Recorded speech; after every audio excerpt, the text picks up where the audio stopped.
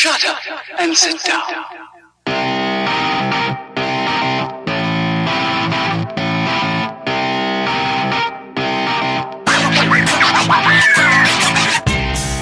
Welcome to another exciting episode of the Super Movie Studies Podcast, a community of superhero movie fans, teachers, and students, people looking to discover more about superhero movies and the world because both are awesome. I'm your comic book cultured host, Michael Maurer, joined by the movie maestro, James Skylar Houtsma, and our scientific scholar, Ben Anderson. SMSP is your premier movie discussion podcast. Every week we continue our journey exploring our favorite subject, superhero movies. Every fan sees the movies differently, so we gather some amateur experts to discuss certain aspects of the movie. Whether it's money, comic books, music, science, Lois, SMSP talks about it all in this week's episode. Faster than a speeding bullet, more powerful than a locomotive, able to leap tall buildings at a single bound, this amazing stranger from the planet Krypton, the Man of Steel, Superman! Possessing remarkable physical strength, Superman fights a never-ending battle for truth and justice, disguised as a mild-mannered newspaper reporter, Clark Kent. The Fleischer Superman cartoons. And yes, there will be spoilers from almost 100 years ago. They're public domain by now. Skylar, I need to proofread your additions because I was expecting, and this is a job for Superman, the one line that is spoken in pretty much every single episode. Every single episode. That is truth, but in my new role as a copy editor, I have to keep things in the same tense. So I don't give it's music, damn about your parallelism. Whether it's money, comic books, music, a job for Superman, or science. Casual. I don't know. There's too many qualifiers for that. Don't you fucking talk to me about editing. I wouldn't dare. What sounds better? I mean, come on. Anyway. Here's the thing. From this cartoon, the thing that stuck out to me even more than this looks like a job for Superman is how just randomly angry Clark would get when Lois showed up, especially in the second episode with the robots.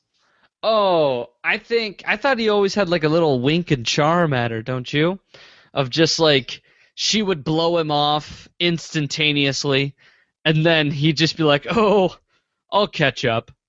Like, you don't know that I can just run past this car, do you? Or that like you just shut me behind a door, but I can break this door open. Lois.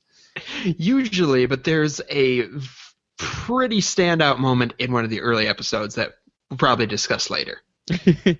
Okay, so the Fleischer Superman cartoons. Let's get this out of the way. They are amazing. Holy cow. If you have not spent the 2 hours or even just 1 hour, watch 4 of them, 5 of them. That's like 30 minutes, 40 minutes. It's worth your time, especially if you give a hoot about Superman, animation, comic book history in general, or animation history, Max Fleischer, Walt Disney, any of these topics. Things stem from these cartoons. Holy cow. If you've seen Snow White, you need to see this.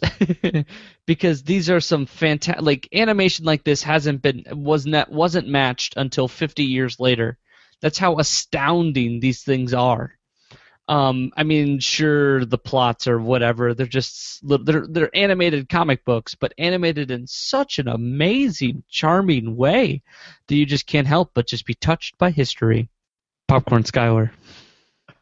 All right. I did not realize how astonishing, really, the animation behind these cartoons were until I took a second look at them. I remember watching them back when I was a kid, and it was like, yeah, they're like a cheap version of the 90s Batman. But little did I realize they are just a step below but the 90s Batman, which there's 50 years of history in there. They're so richly detailed and their voice acting, and just the level of kind of, what am I trying to say here? The depth behind each drawing is amazing. I can't even imagine how long these things took to animate in 1941 or 42. That's crazy to think about. And yeah, they are really silly in that Lois is... Okay, I can't even pick on Lois because like everything about these is just silly and verging on racist in some instances, but they are awesome. It's a product of the times. It certainly is. You can't deny that. But no, I mean, this is something you can really appreciate as a comic book fan. So absolutely, check them out when you get the chance to do so because they're free. Public domain, baby. What did you think, Ben? I think that this is it's my favorite officially. It's so good. Yes, it is a little routine. These cartoons are great. They're beautifully animated. They get a little racist about halfway through, but if you can, just push past that, they're fun, kind of campy adventures, and they're just perfect. I like the descriptor of routine. I think that is pretty perfect. Of just everything a set. It's the same episode, just in different settings and with different villains. But it's like eating mashed potatoes. I'll never get sick of mashed potatoes or grilled cheese sandwiches. I loved how they were all Lex Luthor, but none of them were Lex Luthor. All right, let's move on to the next topic. The money stats. Believe it or not, there are money stats involved in this venture. There's some really interesting money stats. Yes. The production budget of the pilot alone, issued in 1941, was $50,000. All right, I want you to, the equivalent of that in today's money? That is like only $1 million, almost $1 million. Yeah, $800,000. That's a healthy chunk of change. Now, think of any cartoon that is getting $800,000 for one episode. Not happening. That's a lot of toys sold. The whole run was 17 episodes, and after the pilot, every single one was about 30,000. So the entire Superman Fleischer cartoon ventures are equivalent to about $8 million today. $8 million public domain dollars. That is how much it costs to make these. Someone could still be raking in money from these, I feel like. Well, they own the merchandising rights to, model toys of that time. But, of course, all the episodes are free on the Internet Archive. Or YouTube. It's public domain, so... Basically, the Internet Archive. So how these got made is they staffed more than 250 artists at Fleischer Studios in New York and Miami, one of which, those artists, was the famous Jack the King Kirby. He hated that job, by the way. The demand for quality cartoons was stupendous between Disney and Fleischer. This led to overinflated budgets. During the period these shorts were produced, the Fleischer brothers, Max and Dave, had borrowed so much money from their parent company, Paramount, that they no longer had shares in the company, so they both quit, went different ways, and Paramount rechristened the studio Famous Studios, which they maintained until 1967. Those are your money stats. But I want you to just think we should have a comparative number. Like, how much do you think it costs to make an episode of The Simpsons? Let's be real. Apparently nothing, because it will never be canceled. It makes money despite being hot garbage. So oh, really? I would guess that the production budget for a single episode of your average Cartoon Network schlock is about $100,000. Okay, so apparently an episode of The Simpsons costs $2 million to make. Okay, I lied. What? $2 million to make one episode? According to an article from 2007. So, odds are it has gone up a bit. Nickelodeon animation shows are on average 600 to 700,000 per episode as of 2011. Hold on. So if you multiply that number by 22 episodes in a season, Roughly, yeah. dear Lord. That's some crazy amount. I had no idea animation cost that much. Apparently not. Apparently so. Ignore me. Fuck. Fraser looking is apparently so. I'm just in a negative mood. So actually, in comparison, these weren't all that expensive. But at the time, nobody was putting up this amount of money for really any media project outside of feature films, because Gone with the Wind had just happened, and that cost a shit ton of money. And made a shit ton of money. And, well, that's the thing, is Snow White and the Seven Dwarfs, which came out in 1938-39, was the highest grossing feature-length film of all time for 1 year. An animated film was the highest, and then it got usurped by Gone with the Wind the year after, and Gone with the Wind, if we're counting inflation, has never been beaten. Still the biggest. Okay, so let's move on to some little more history. There's a lot of rich history here, all right? So excuse me while I take you on a quick little tale. Normally I would talk about characters introduced or comic book baselines, but I'm going to just walk you through the Fleischer Superman cartoon's journey. So here's some history. Max Fleischer and Dave Fleischer of Fleischer Studios was a fierce war with Walt Disney and Disney Studios, or Disney Productions. Fleischer was the first out of the gate with a new technology called rotoscoping, which produced tremendously lifelike animation. Basically, they would kind of trace people to create this tremendously fluid movement in their animation, which you see a lot in Superman. Disney fought back with producing the first cartoons that used both sound and then later Technicolor. Disney dealt a huge blow when it released Snow White and the Seven Dwarfs in 1939. A box office blowout, which we talked about, and technological masterpiece that took 6 years to make.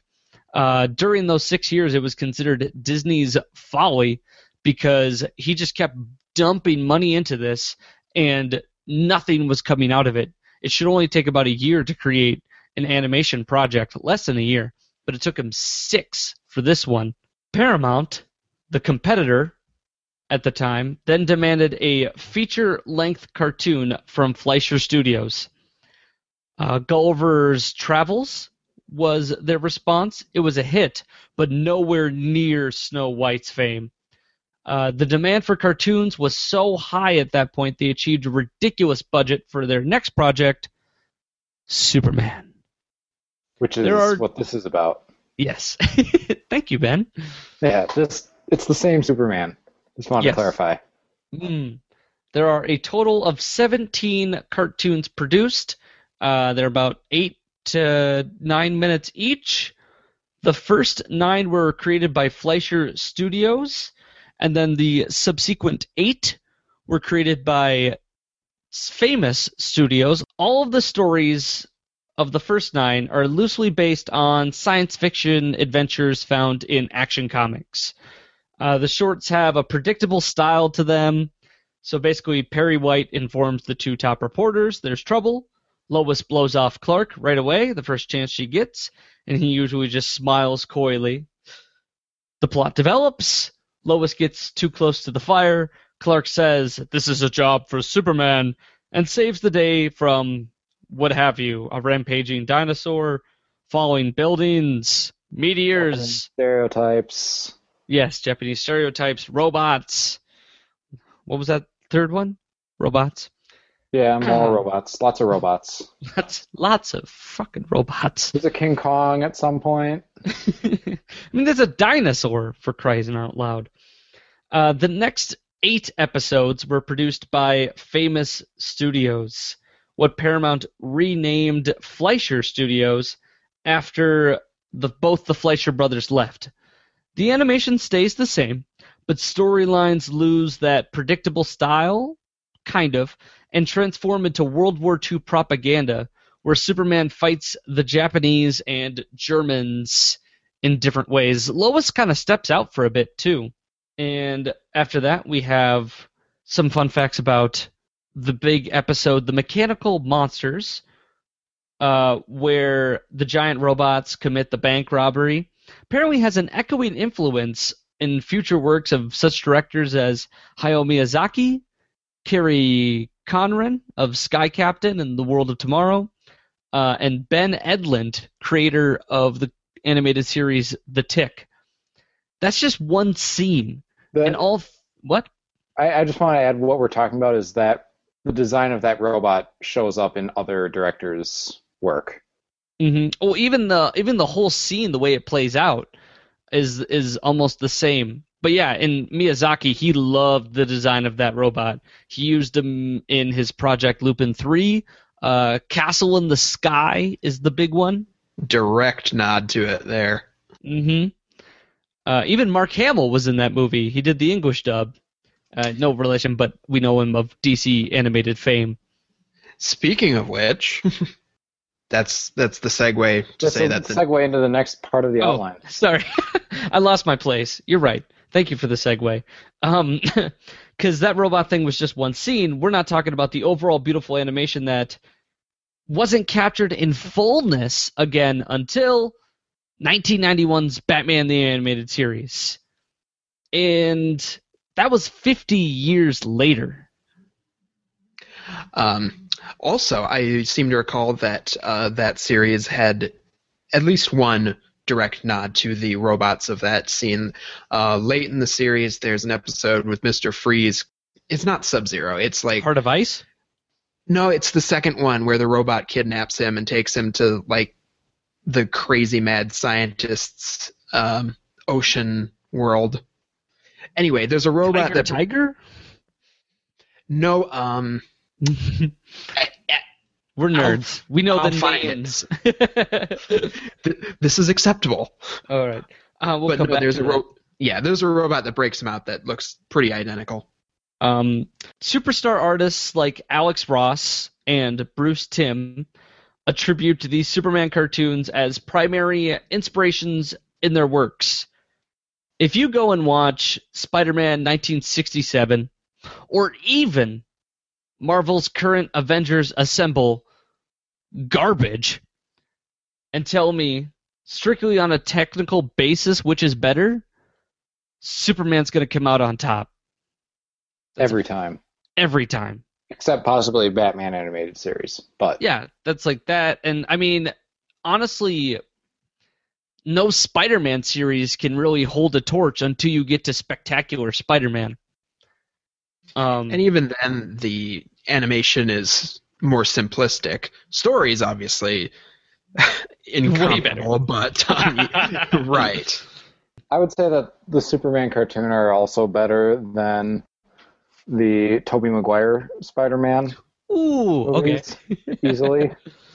We're just circle jerking the hell out of Superman Fleischer cartoons. And Spider-Man sucks. Can't forget that. The cartoon is responsible for giving Superman the power of flight. Before, he could only leap tall buildings in a single bound.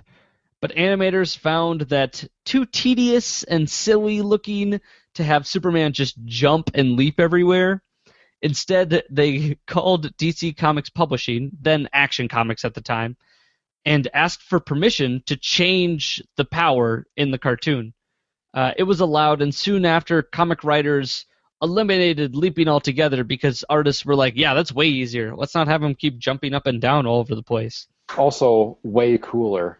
Yeah, than just jumping. Yeah. But for about 2 years, Superman did not have the ability to fly. You could only just jump around. But we always reference that.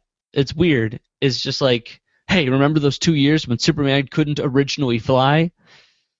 Okay. Did you come up with an answer, Skylar? I did. I have your episode name there. It's called Deep Freeze. Deep Freeze. Deep Freeze. Genius billionaire Grant Walker kidnaps Mr. Freeze to freeze the world and shit. Oh, sounds good. Typical Batman episode. Yeah. And just on a final note, the first episode of Superman, also known as The Mad Scientist, was nominated for an Academy Award for Best Short Subject Cartoon. Do we still have those? No, it's changed to short film, short documentary, animated feature, but that specific category, not so much. Although things like it still can be nominated. Mm-hmm. It didn't win. Walt Disney beat him. I remember that distinctly, because Walt Disney beat Max at almost everything. Because that's what you remember. Because you're 500 years old, so you were actually there. That's how you remember it so distinctly. Ah, yes. I remember reading it, all right, you dickwad? Hey, I was on your side. I might actually pay to see a Walt Disney Fleischer Brothers beat down in some alleyway somewhere. My goodness. I'd say no. Fleischer Brothers were raised middle class. Walt Disney was raised in poverty on the streets. So I don't know who'd have the advantage there. That's true. He's also the devil, so he can use his anti-Semitic powers anytime he wishes. I was sticking straight to the facts, because Disney's dad was just a poor dude who sucked at business, and the Fleischer brothers' dad was a successful tailor who did suits and dresses for movie stars. I'm moderately impressed that you know this. I read a lot of books, guys. All right. So that's it for history and fun little factoids regarding the Fleischer cartoons. As we know, they ended in 1942. But now they're public domain. So watch them. Honestly, I'm gonna go download them so that I can always have them with me, just to show people, because I'm that person at a party. Let's move on to that other person. Skylar. That other person at the party, yes. Same idea, different medium. Okay, so music for the Fleischer Superman cartoons done by a chap named Sammy Timberg, apparently a frequent collaborator of the Fleischer brothers and all their endeavors. If you go back and watch the cartoons, you'll notice that so much of the music is a pretty constant. I mean, it's a 10-minute cartoon short, so of course they're going to have them write the music for the whole thing. Done by an orchestra, obviously. No computer generated sounds there for hopefully obvious reasons. And you'll also know computers in the 40s? Apparently they have giant walking robots, so there have been stranger things. And then one of the most fun things about the Timberg music for the Superman cartoons is that if you watch it, you'll see that the music syncs up with a lot of the action that's going along in the short. For example, in the first episode, there's a part where Superman is getting mowed down by the mad scientist's death ray or whatever it is, and he flies up and starts punching the ray back, and you'll hear just music hits for every punch he does on it, and it's like, that is some impressive old school film scoring we don't see a whole lot of anymore. But what I'm really going to take the time for this segment is examining the Superman theme and its impact in basically every Superman theme we've heard to date. Let's take a listen to Timberg's theme for the Fleischer Brothers Superman cartoon to get our bearings.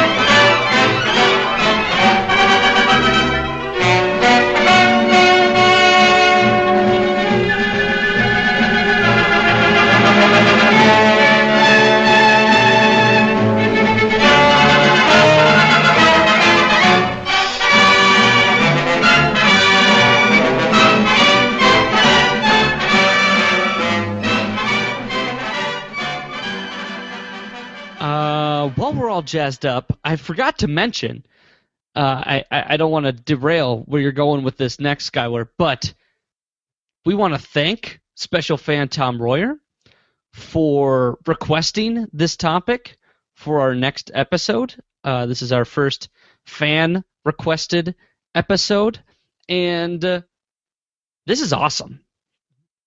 Yes, in this oddly placed thank you for picking this one out for us. We are clearly having a lot of fun with it. All right, so back on the topic of the music theme. Now that's fun, right? Are we all in agreement that that's fun, jaunty, Yes. 1940s cheese? That's just Classic amazing. heroism. Oh yeah, I mean that's so optimistic and idyllic. You almost forget about the wild racism going on, which may be the point. But anyway, the thing to pay attention to in And sexism. oh yes, You know what? Not as much as you would think. that's true. I was expecting much worse. But the thing to pay attention to in the theme is the dun dun dun, that 3-note motif. That the idea behind it. You can match it up with the syllables of Superman, Superman, and that's how the hook. That, children, is how a hook is made. That theme and that particular part of the theme is so iconic these days that it's almost impossible to find a Superman theme subsequent to this that doesn't use some part of that kind of music. For example, let's fast forward about 35 years to Superman's first live-action film debut, like motion picture. I know that. Live action feature film. There you go. That's all the descriptors you need. Yes. And let's listen to the also now iconic John Williams theme and see if we can spot any similarities.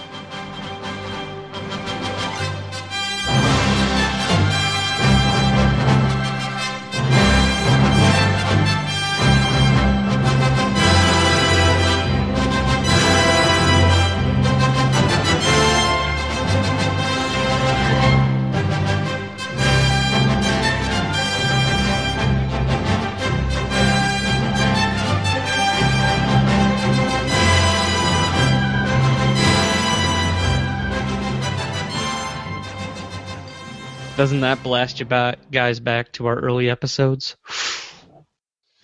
Oh, back in the days of fair use. But no, if you're listening closely, there it is again. Bum, bum, bum. Not the same notes, Superman. but it's there. That same 3-note, 3-syllable callback to the Superman theme. Next up on our list, flash forward about, how long was it there? 20 years. Have a new Superman cartoon for a new generation, the 90s Superman animated theme. Let's see if they also incorporated this sound in there.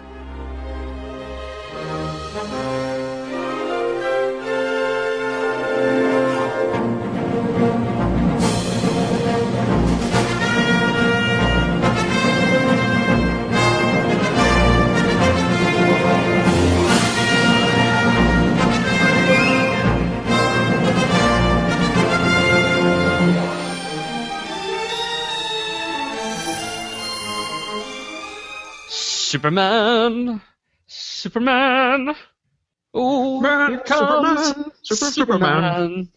I just want to apologize on behalf of everyone to all of our listeners because we promised we wouldn't sing.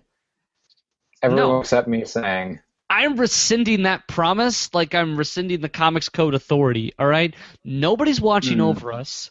One person slapped us on the wrist for it, and, you're the one fan. If I get another petition that says, Yeah, we have some like- annoying bullshit, knock it off. That- I guess one person is like, that's 1% of all the people who listen to this. That's like 2%, but yeah. Yeah. Let's Okay. let's The math. hey, let's leave it up to Tom Royer. If he appreciated our singing of the 90s Superman theme, well, then good on us. I thought we were fairly in tune with the... So, anyway, 90s theme. Got to add a little twist. You don't have that space in between the super. Now it's just straight to the point. Superman. And that little motif will be carried over into another Superman theme around that time. Same character, same animation, different show. It's the Batman Superman Hour, and even when you add Batman into the mix, you just can't ignore that Superman motif.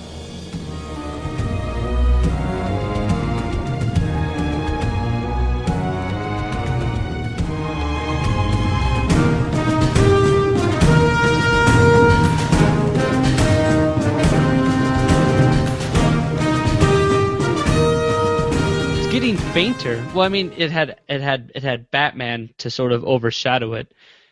But I wonder. Now we're not going to pull it up now. We'll touch on it later when we get to it, because we will get to it. But in the original Justice League cartoon theme, do we return to the Superman motif when they show that 3D animated version of Superman punching through a wall partway through the theme? Guess what? Somewhere in there, I don't know if it's at that point in the theme, there is that 3-note motif. Ba-da-da-da, ba-da-da-dum, ba-da-da-da. They ditch it all for some hard guitar by Justice League Unlimited. Debatably better. It's all about taste. Pretty much. I prefer Unlimited to League myself. Well, I think it's time that we've moved away. I love tradition, but I think it's time we get a little fresh with our superhero themes, especially if we're getting darker than campy 1940s style.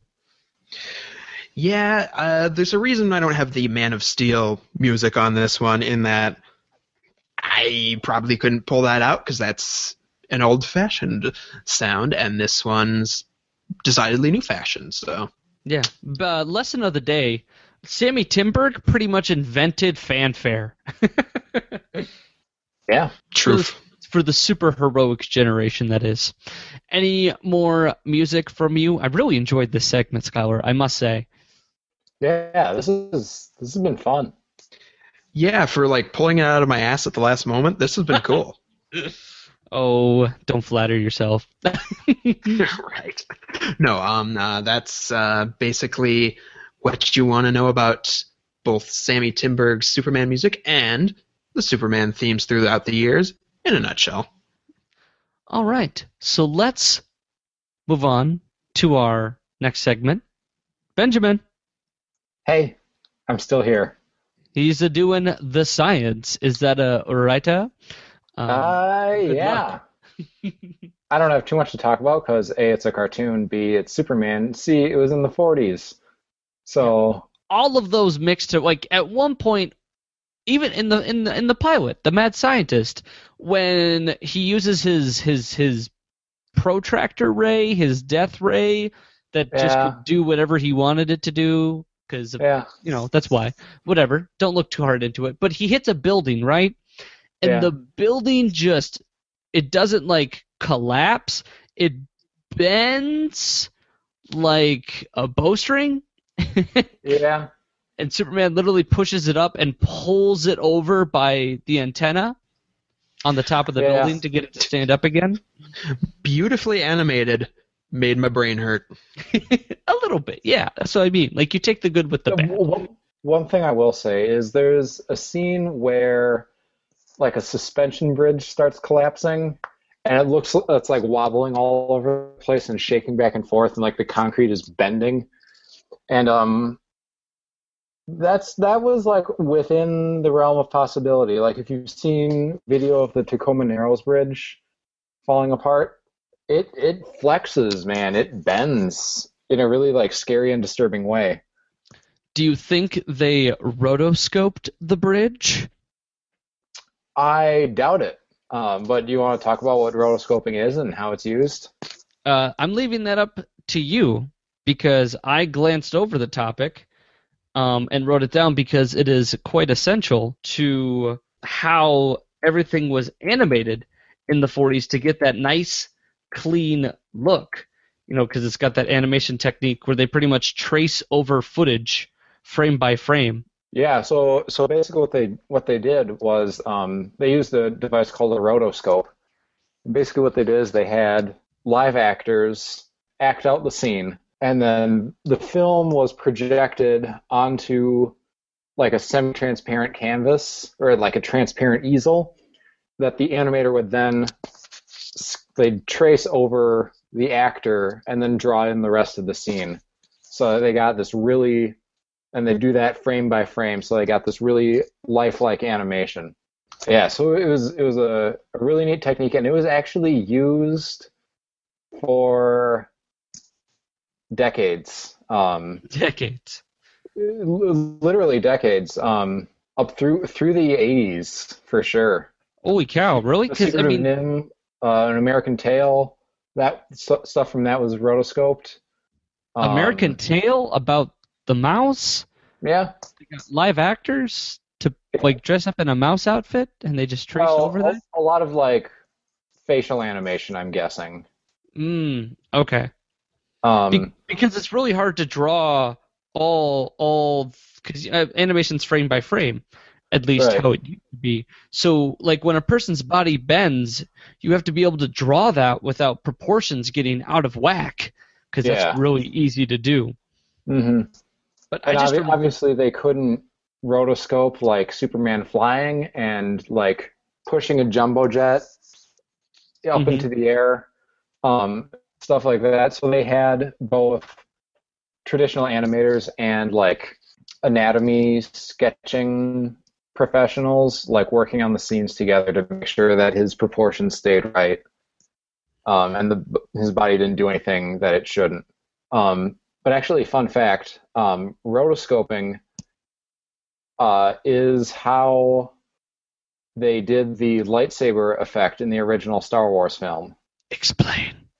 Explain? Well, they had like if you watch like behind the scenes, the lightsabers in the original trilogy were just like brightly colored, like neon colored sticks that they waved around, and then they rotoscoped the glow in later. So they they would- basically colored over the film in post-production. Yeah, basically. But they used the rotoscope. It's like a machine. It's pretty nifty. Yeah, it's technically not a machine invented. It's described as a technique because you're just taking a projector and projecting it onto a thin easel. Yeah.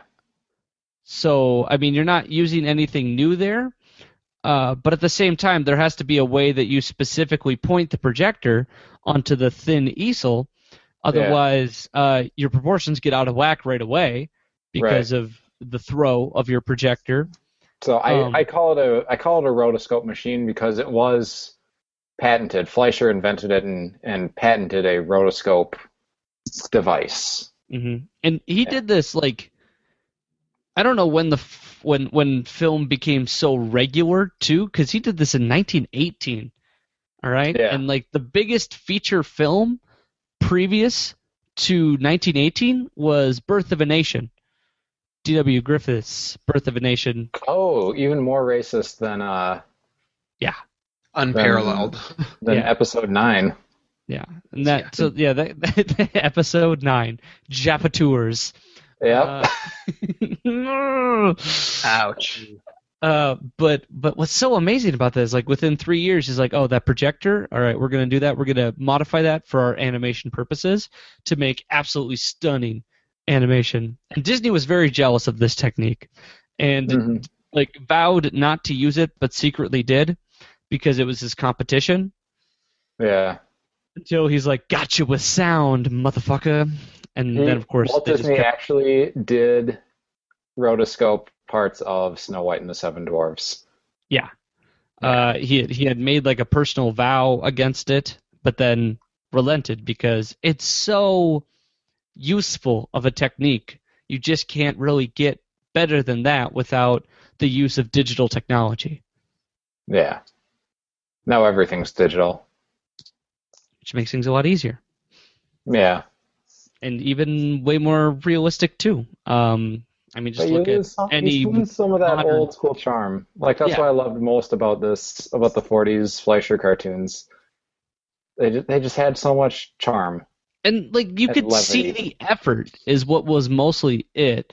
Is you had 250 people slaving over a cartoon. There were union strikes, labor strikes, because Fleischer had overworked them, but like in the end we get this amazing representation of a iconic character, no matter what. Like I always want to compare it to one of the worst cartoons on a superhero ever created, and that is Spider-Man 1967, which managed to get 3 seasons. That is some of the most terrible animation you will ever see, and that came out 25 years later. Amazing for completely opposite reasons. Yes. As in ironic reasons. It is astoundingly awful that people let that happen. Canadian animation. Yo, that's even more racist than episode 10. Oh. I don't know what episode 10 was. Oh, it was not about World War II, so it actually wasn't. Episode 10 was Showdown. Yeah. I don't know. The 11th Hour was about World War II. Yep. There you go. And that's when I stopped watching, because I was like, I can't deal with these caricatures for any longer. Jungle Drums is pretty good, I have to say. That's one of my favorites. Jungle Drums and the Bulleteers. I like the Bulleteers. Because they were so stupid. They just flew a giant bullet plane into the bank. They didn't even rob anything. They just blew it up and then flew away. Because they threatened, if you don't give us money, we're going to blow it up. I don't know if it was a bank or a city hall or something, but they were just like, and they just flew away. It was amazing. Maybe I'll... I'm very sleepy. Maybe I'll finish the series. It wouldn't take much time. Any more science from you, Ben? Well, in a week or two, we can probably talk about MRIs, because I'm getting one. All right. Yeah, for my knee. Because you have cancer? Likely a sprained ligament. Oh, you daredevil. I went rock climbing like 3 months ago, and it hasn't stopped hurting, so... Oh, poor baby. I know. If only you could leap rocks in a single bound. I know. You know what this sounds like a job for? Sounds like a job for... Trained medical professionals. To help you recover from your inevitable bladder rupture when you drink too much, playing the Superman cartoon drinking game. A strenuous but workable segue. I appreciate it. We got there. So you have to take a drink, if not a shot out of a Superman shot glass, which are widely available. I have one of my own. Every time Bud Collyer says, "This looks like a job for Superman," which basically is almost the only line he says in almost every cartoon. The greatest thing about that is when his voice just all of a sudden changes halfway through. It's like, "This looks like a job for Superman." Does that little distortion. Well, he was the voice of the Superman radio show as well as Joan Alexander was the voice of Lois on the show. I'm not sure if the Perry White voice actor carried over, but there was no Jimmy Olsen in the cartoon, or even Lex Luthor yet. Yeah, you gotta distinguish yourself when you're voicing Clark Kent, and then when you're switching over to Superman. Next one. You gotta do a sake bomb when the Japanese, racist stereotypes make you uncomfortable. Because that's what you do in the face of racism. Do something that slightly racist. Embrace it. Oh, Just give in. Skylar, the one to go embrace the racism. We had no pie faces on this episode. Oh, and then you ruined it. I'm gonna stay quiet on that one. I thought it was funny, guys. I don't mean anything harmful. Yeah, we know. None of us are actually racist. Right. We've come a long way since 1942. Yeah. That we have. So find your Japanese friend and drink with them while you watch this. Give their That's right. approval. Make sure that your friend is also 21. Ugh. Whenever Lois does anything, you have to debate whether or not it was brave or stupid and how far feminism has come due to that action, and then develop drinking rules on the fly as you go. It's a very cerebral game. Like, what if it's both? Like, in the very first episode, she just flies a plane all of a sudden to the dude's island fortress castle scary place and just knocks on the door. It's like, I'm a reporter, yoink. I wonder how many of the Greatest Generation who would have been, kids when this came out now have a bondage fetish because of Lois Lane. She does get wrapped up a lot. She gets tied up like every other episode. That is true. Not as bad as Wonder Woman, but that's because that character was literally created by a guy with a bondage fetish. Her weapon is a rope.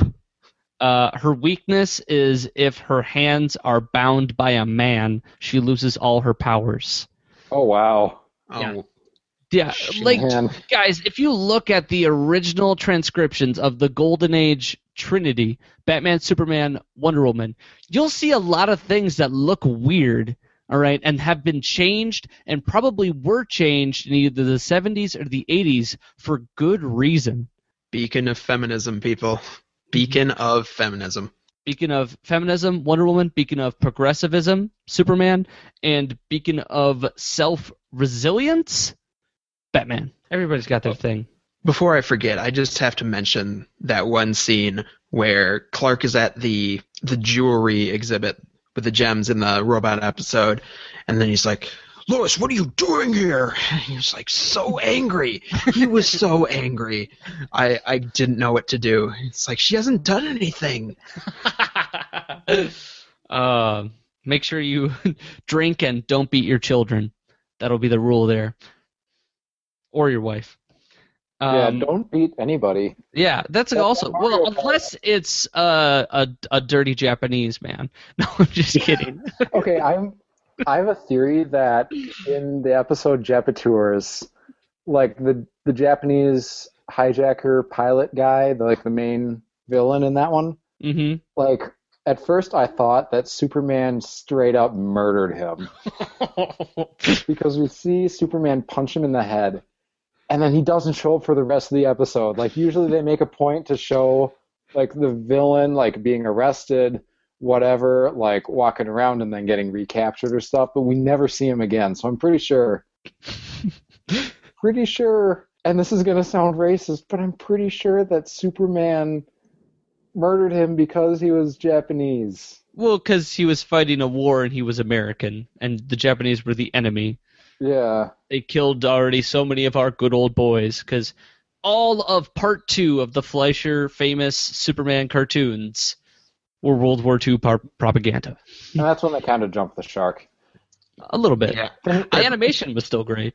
Finish your drink when they jump the shark.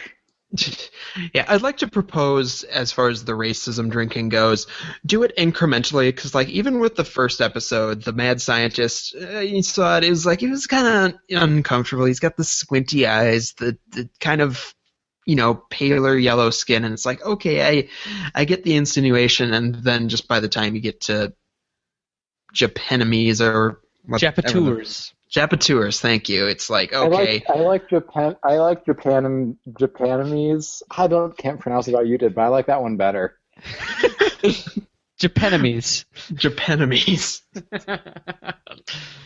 Yeah, once you hit that point, just the cap does not go back on the bottle. Superman Fleischer cartoons were certainly a product of their time, but also a technical masterpiece, and due to be recognized by their campy sci-fi action, and then eventually, let's not forget that World War II was happening at the time. We were fresh into Yes. some serious propaganda. Yeah. Because I mean, it was meant to inspire. basically all media was doing this kind of stuff. There are actually these 3 big compendiums of Batman, Superman, and Wonder Woman the Warriors. Not the Warriors, but the War Years. Oh. That chronicle like all those comics. It's pretty impressive.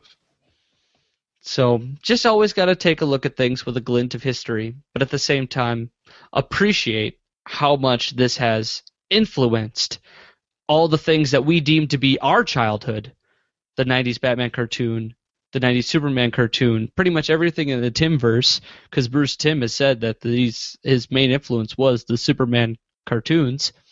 Oh, I wonder if like in 60 years, like people will be like doing their podcasts about superhero movies like a century from now, and they'll watch like Iron Man and be like, oh man, like drink during the crude Arab stereotypes because all the villains are Arab.